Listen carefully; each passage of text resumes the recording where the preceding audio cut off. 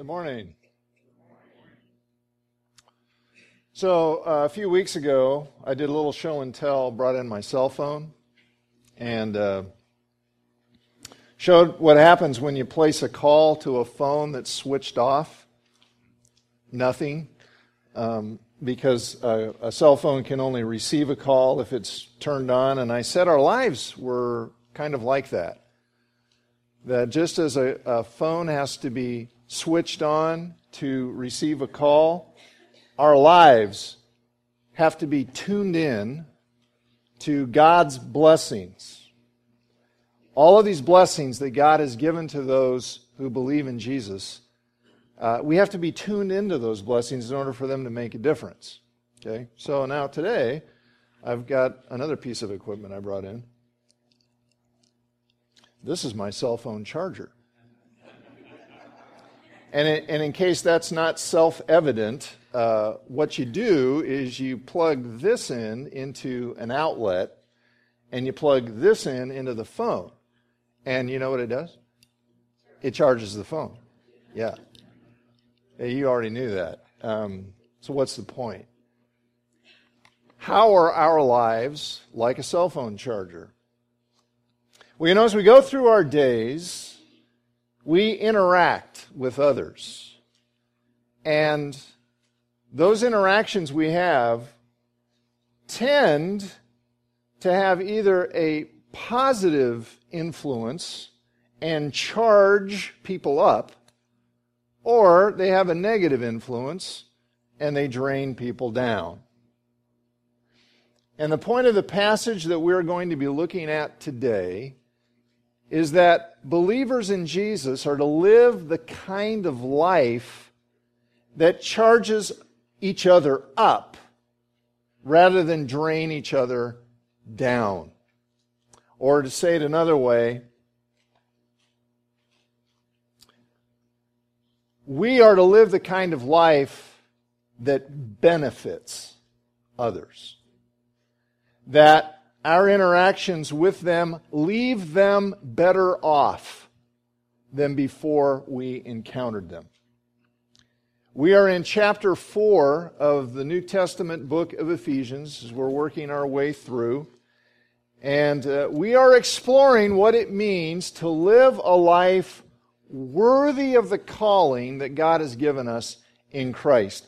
God has this amazing plan for the world, for our lives in Christ, and when He calls us to be a part of that plan, we're to live a life worthy of that as people who have begun to experience the transforming power of Jesus Christ in our lives.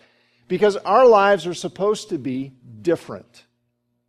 Our lives are to be different from those who do not yet have a relationship with Jesus. And last time we saw that to be different, to live differently, you've got to begin by thinking differently.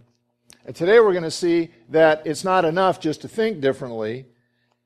We actually have to be different in how we live out life in real life. And a big part of that difference in how we live it out is how we treat one another. And whether we're living to benefit one another. So let's take a look. We're in Ephesians chapter 4, and we're picking it up at verse 25. There's a note sheet in your folder. You can follow along on the screen or grab a Bible and open it up to Ephesians 4. Verse 25. Therefore, having put off falsehood, let each one of you speak the truth with his neighbor, for we are members of one another. Be angry and do not sin. Do not let the sun go down on your anger, and give no opportunity to the devil.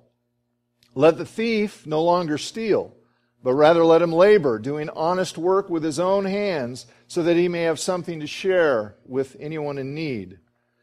Let no corrupting talk come out of your mouths, but only such as is good for building up as fits the occasion, that it may give grace to those who hear. And do not grieve the Holy Spirit of God, by whom you were sealed for the day of redemption. Let all bitterness and wrath and anger and clamor and slander be put away from you, along with all malice. Be kind to one another, tender-hearted, forgiving one another, as God in Christ forgave you. So here we have this list of do's and don'ts.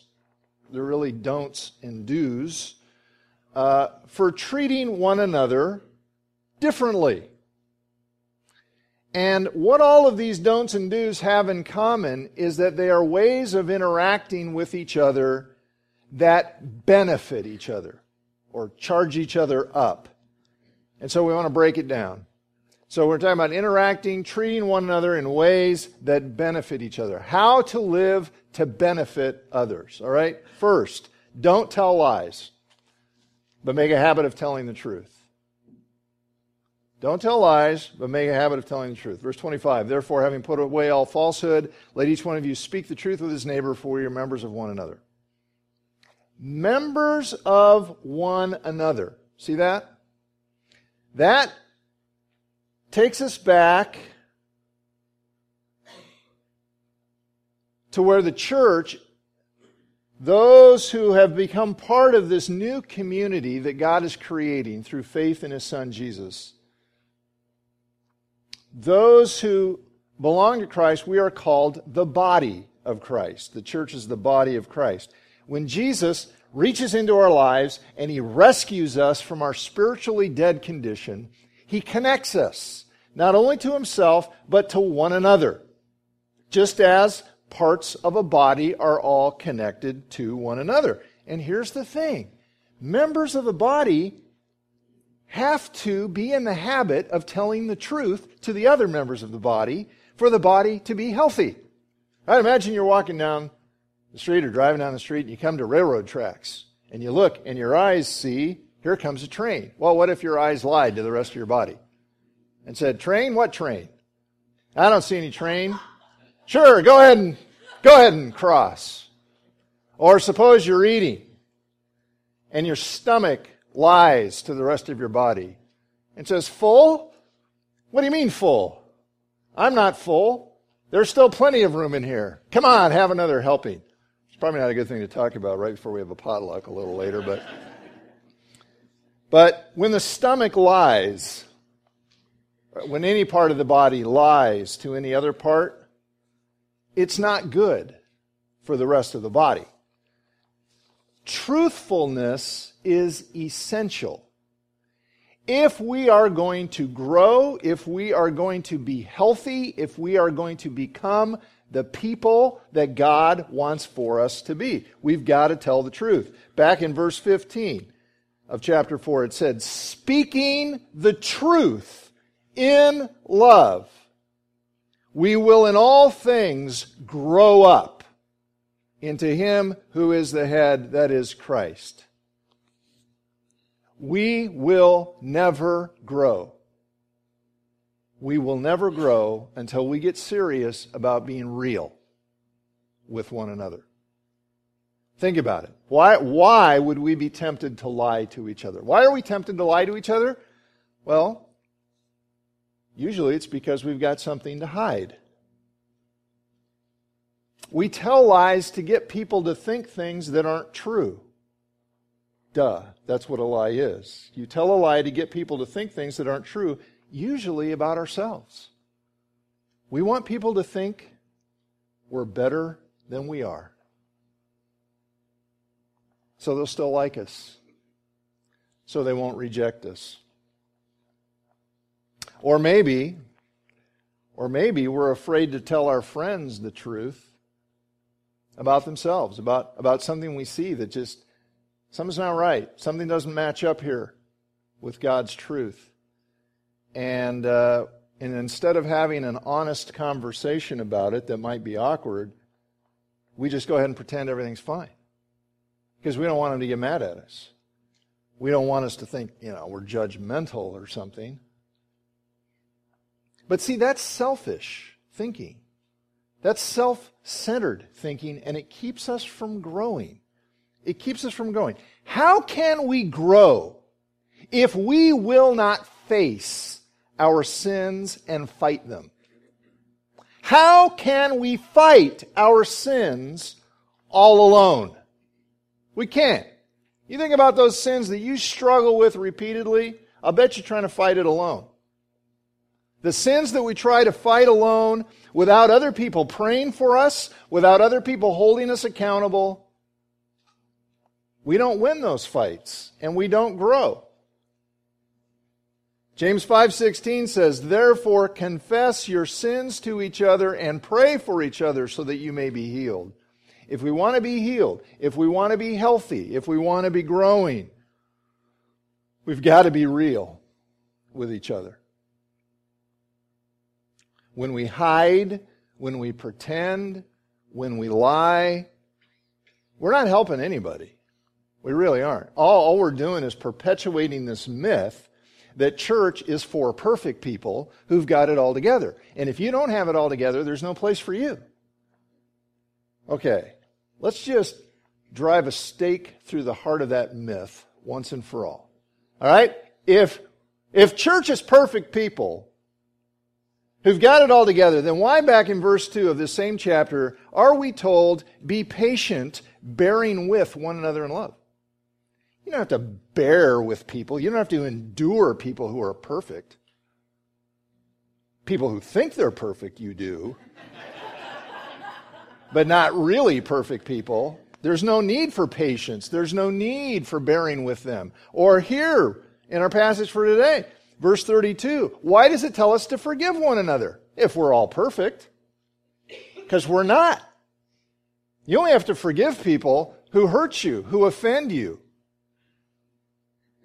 Nobody has to forgive perfect people. No, let's be clear. The church is a bunch of imperfect people who desperately depend on Jesus for His grace and truth. That's the church. Desperately depending on Jesus for His grace and truth. Jesus has spoken the truth to us graciously. He's spoken the truth to us in love. And we have to do the same for one another. I may not know what else you need today, but I know for sure you need this. You need God's people to speak His truth to you in love. A love so saturated with grace that we don't have to be afraid of the truth. We don't have to be afraid of rejection. Now, there are always those people who hear this and go, yes, man, I can't wait to tell that guy the truth. And if you're one of those people who just cannot wait to get out of here and start telling people the truth, slow down. Slow down. Don't forget those words, in love. And keep listening. Because when we get down to verse 29, there's a little more to this. Okay? But that's where we start. Don't tell lies. Make a habit of telling the truth. Second, to benefit people, don't lose your temper, but resolve your anger quickly. Don't lose your temper, but resolve your anger quickly.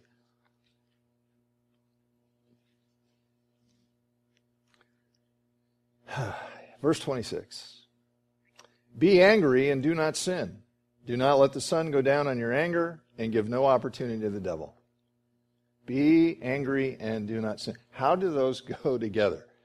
How do you be angry and not sin? Well, it depends on what we get angry about. A lot of times. Most of the time. See, unfortunately, what usually makes us angry is when we don't get our way. We don't get our way and it makes us mad. Okay, that's not what this is talking about. We'll get to that later. Right here, what we're talking about is things that ought to make us angry. And there are some. Injustice ought to make us angry. Cruelty ought to make us angry. Child abuse, sexual exploitation, racial bigotry, anything else that mistreats people made in the image of God, that ought to make us angry. But not for long. Not for long. And the reason for that is this proverbial saying, don't let the sun go down on your anger, resolve it quickly. The reason is that though anger is sometimes righteous, it is always dangerous. It's always dangerous to be angry. Because when we're angry, we don't think very clearly. Frankly, let's just do a quick show of hands. How many of you, sometime when you were angry, you said something or you did something that later you wish you hadn't? Okay? Right. See? If we just allow our anger to linger, to take control, to fester, what are we doing? We're giving the devil an opportunity to cause all kinds of mischief. And he is always looking for an opportunity. Nothing he likes better is a ticked-off Christian. Because he can use that ticked-off Christian to cause all kinds of problems. Dr. Larry Crabb, I like what he says about anger. He says, anger is like a warning light that comes on your dashboard in the car telling you something's wrong. Now, what are you supposed to do? You're supposed to take care of it. And the sooner the better. You don't just keep driving around with that warning light on. That is going to lead to bad things. Bad things will happen. I remember a guy telling me, this is really funny. He started this long trip with his family in the car, and the car started making some horrible noise. You know what he did? He turned the radio up so he wouldn't have to hear it. Bad idea. Very bad idea. Okay, so the idea is that when we're angry, we need to do something positive about it. Not yelling, not throwing things, not kicking the dog, not punching the walls, and definitely not hurting somebody. And if you have a problem with that, then go back to point 1 and be honest about it. Don't lie, don't pretend. Admit you have a problem with that and ask for help. And get somebody praying for you and hold you accountable. Don't just say it's okay. It's not okay. Well, what can we do that's positive? Well, maybe have a loving conversation. Plan a loving conversation with the person that's made you mad. I mean, when you cool off a little bit. Don't do it right when you're mad. Plan to have a loving conversation for the benefit of the relationship, not just to get it off your chest, but for the benefit of the relationship. Or if there's some injustice that's really gotten our attention and God has stirred us up to righteous anger about it, then figure out something to do to make a difference, to make a positive difference. And we can always pray. In fact, prayer should probably be the first step anytime to resolve our anger. Pray about it. And if you find there isn't much else you can do, then we've got to leave it with the Lord and trust Him to handle it. Look at Psalm 37, verse 8. Refrain from anger, turn from wrath, do not fret, do not, linger and stew in your anger, because it leads only to evil. For evil men will be cut off, but those who hope in the Lord will inherit the land. A little while, and the wicked will be no more. Though you look for them, they will not be found. See, sometimes anger is a symptom that we're just not trusting God's promises enough. And it doesn't mean, God will take care of it, I guess I don't have to care. No. We're called to do what we can do. But sometimes there's only very, very little we can do. And we got to leave it with the Lord. He will make it right. So if something's wrong, sure, get mad, but don't stay mad. Do something about it. Think about Jesus. He got mad sometimes. Like when they were turning the temple into a swap meet. He got mad. But mad was not his normal emotion. Jesus did not walk around perpetually ticked off. And you think about it. He hates injustice and he hates sin a whole lot more than we do. And he was constantly interacting with people who were doing terrible, stupid things. But he did not walk around with this perpetual ticked off attitude.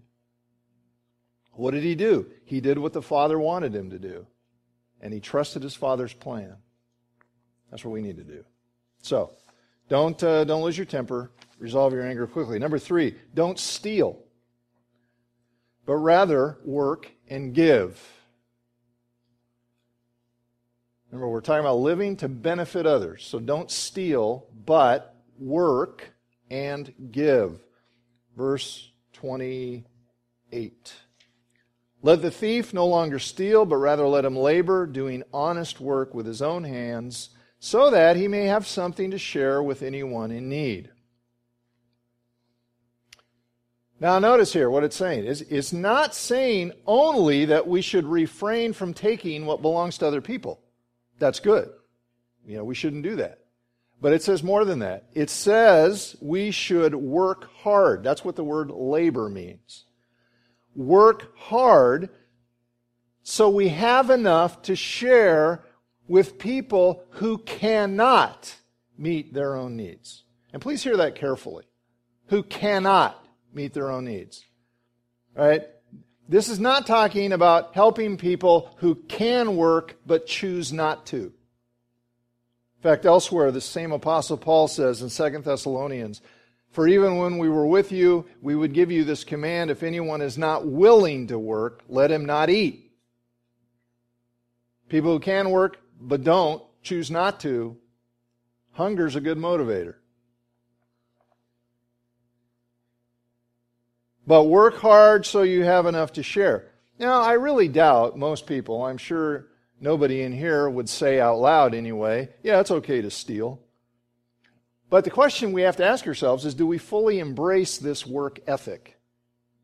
Do we embrace this ethic? That God expects us to work hard, to provide for our own needs, and not only our own needs, but to have more to share. That the goal of making more money is not to keep ratcheting up our standard of living into greater and greater luxury, but the goal of making more is so that we can be more generous. That expecting others to take care of me when I'm fully capable of taking care of myself is not only lazy, it's unloving.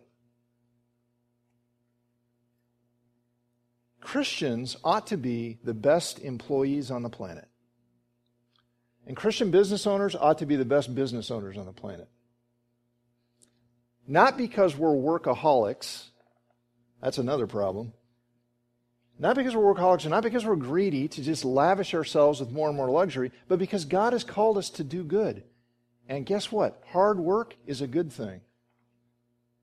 And being generous is a good thing. And if you're prone to workaholism, rest is a good thing. So don't steal, but rather work and give. Number 4, don't use your mouth to harm, but only to help. Don't use your mouth to harm, but only to help.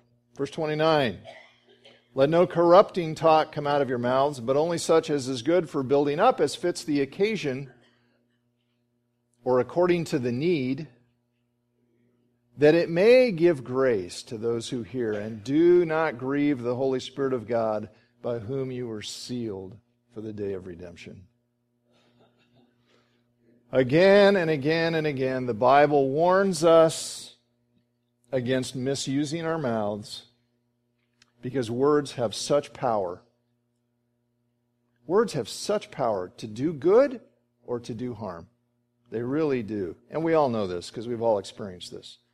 We've all experienced the power of words to build us up. We've experienced the power of words to tear us down. So things like insults, gossip, ridicule, demeaning comments about others, harsh criticism. These things are what it calls here corrupting talk, which means they're like rotting fruit.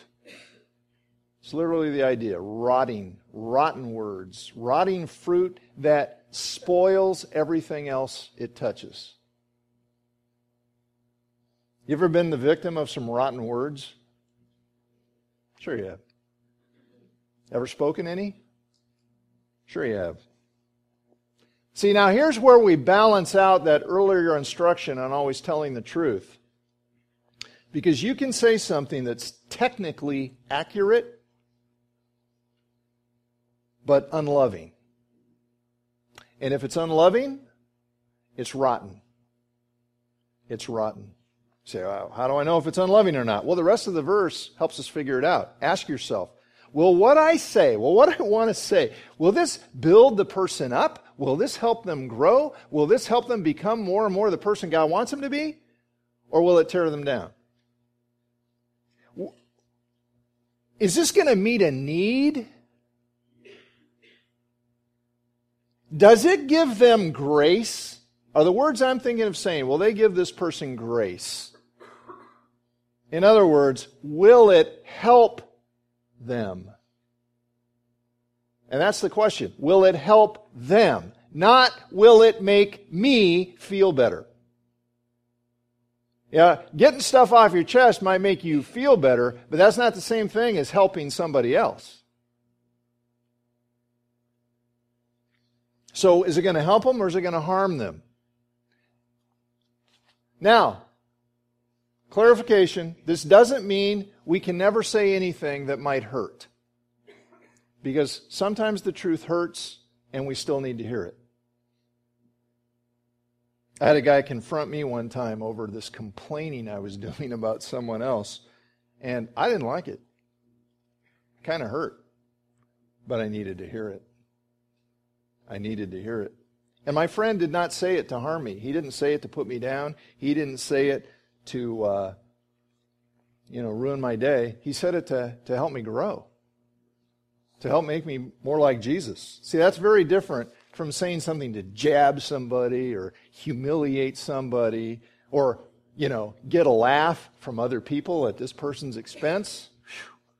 And I remember years ago, I had a friend of mine call me the king of put-downs because I had this real sharp, witty tongue that I could use just, and to get a laugh by saying something about somebody, and everybody laughed. And this guy calls me the king of put-downs, and he meant it as a compliment. And I went, oh. I'm not sure that's the reputation I want. I'm not sure that's the reputation Jesus wants me to have. Ouch, truth hurts, but it needed to hurt. And you know what the worst thing about rotten talk is? It grieves the Holy Spirit of God. The Holy Spirit is not a force. The Holy Spirit is a person who can be grieved. And He hates it when we gossip. He hates it when we ridicule or criticize others. Why? Because His work is bringing us together. The unity of the Spirit. And rotten talk drives us apart. So please don't take this lightly. Don't say, well, that's just how I am. If I think something, it just comes out my mouth. That's not even true. That's not even true. Because I'll bet there's somebody in your life who, if they walked in right when you were saying what you were saying that you shouldn't be saying, you wouldn't say it. We all have more control over our mouths than we like to admit.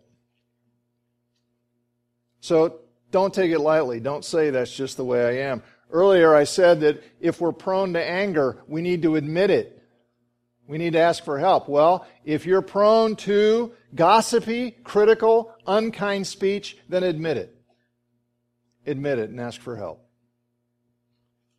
Tell someone that you've got a problem. Have them pray for you and hold you accountable. This is a scary verse. Jesus said this in Matthew 12:36. I hope it scares you at least as much as it scares me, Mr. King of the Put-Downs.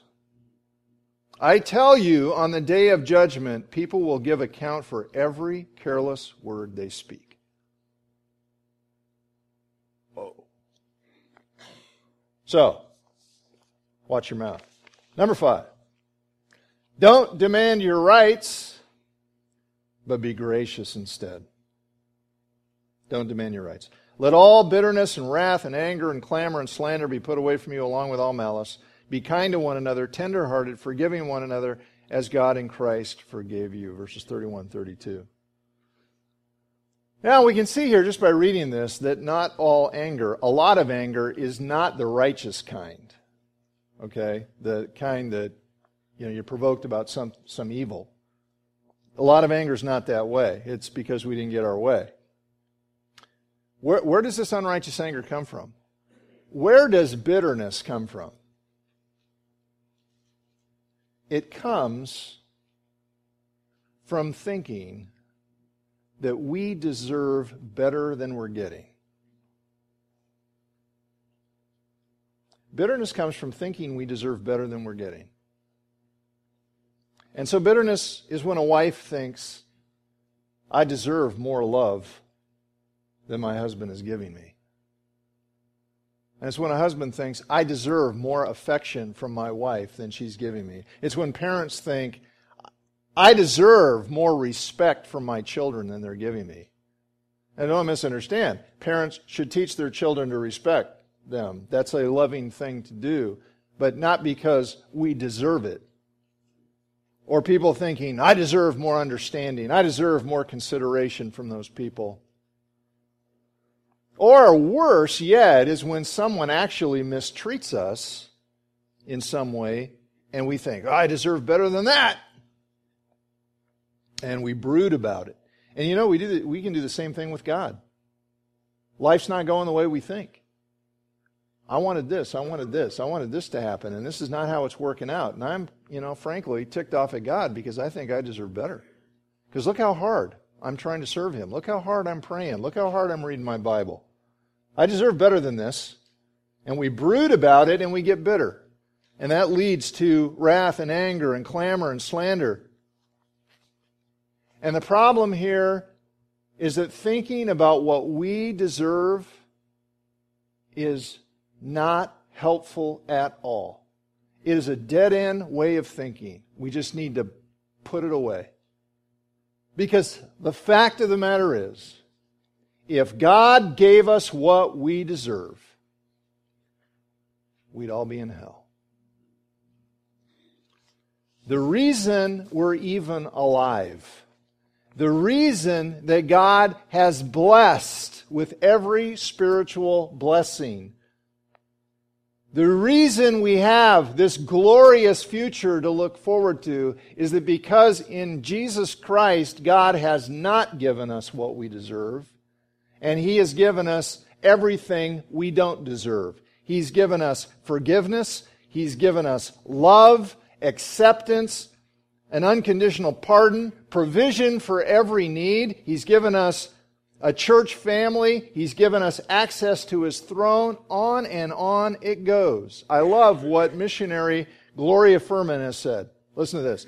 She says, I'm eternally grateful that because of the gospel, God gives me what Christ deserves, not what I deserve.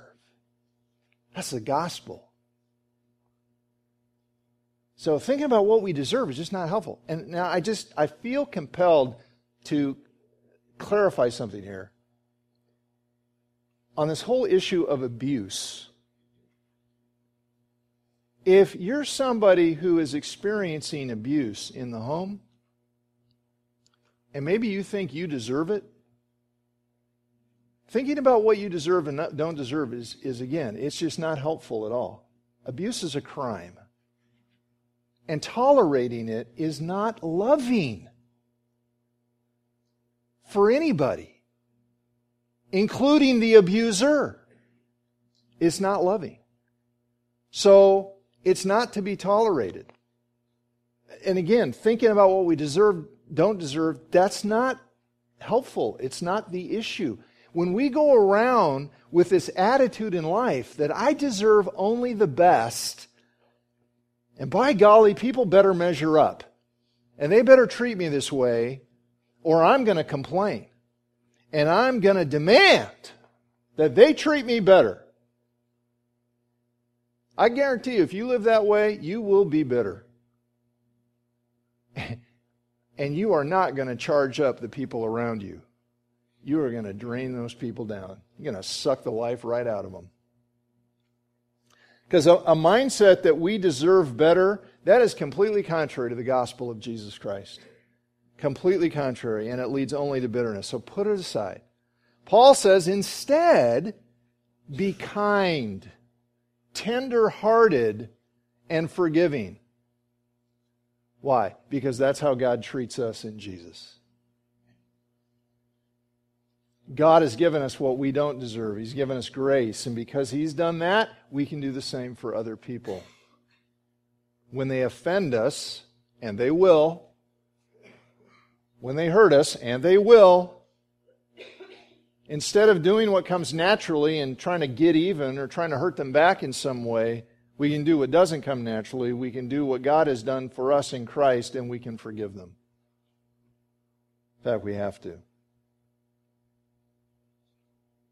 So there's the list. Let me ask you a question. As you read that, does that sound impossible to you? I hope so. I hope it sounds impossible, because if this book tells us anything, it tells us that the only way to live this kind of life is by a radical dependence on Jesus Christ and His transforming power in our lives. The thing to do when you hear a kind of list like this is not to say, oh man, I got to try harder. I just got to try harder. It's got to be, I need to rely more on Jesus than I'm relying right now. I need to depend on Him more. Back at the end of chapter 3, Paul prayed a prayer, part of it's on your sheet. He prayed that we would be strengthened by God's Spirit. He prayed that we would know the love of Christ that passes all knowledge. He prayed that we would be filled with all the fullness of God. Don't forget that when we're here in chapter 4. Because we still need to pray for those things. That we'll be strengthened by God's Spirit. That we will know the love of Christ. And that we will be filled with all the fullness of God. That's the only way that's going to happen. Only Christ can make us new people. Only Christ can make us new people. And that's our calling. That's our calling. Will you pray with me?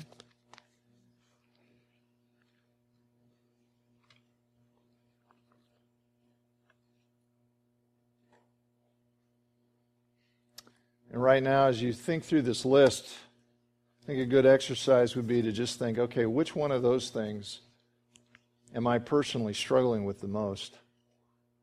And I would ask you to do two things. I'd ask you, first of all, as we're going to pray here in a second, to ask God to help you with that specific thing. And then, after we break, share that with a friend. Share that that's the thing that you're struggling with and that you need help with. And would you ask that person to pray for you? And then give them permission to ask you how it's going.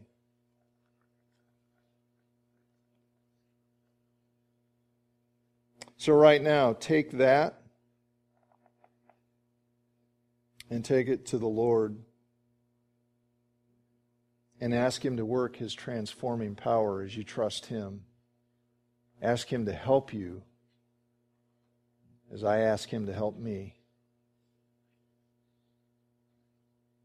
Is it truth-telling? Is it working hard? Is it being gracious instead of demanding your rights? Is it using your mouth in unloving ways? Is it losing your temper instead of resolving your anger quickly? Whatever it is right now, let's just pray about it. Take it to God.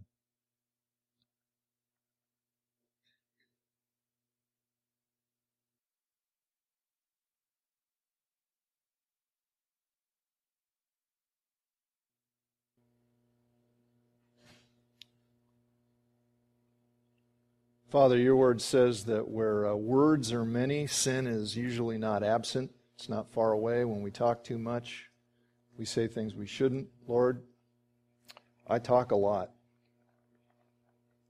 And I just pray that you would help me not speak careless words, but words that build up, words that encourage. And I pray for anybody here who's struggling with that too, that you'll help them. And I pray for those struggling with anger and those struggling with laziness and those struggling to be forgiving and gracious. Lord, will you help us by the power of your Spirit, by the transforming grace of Jesus, will you make us more and more the new people you want us to be. Thank you for these folks. Thank you that we're in this journey together. Thank you that we can pray for and encourage each other. God, do it for your glory, we pray in Jesus' name. Amen.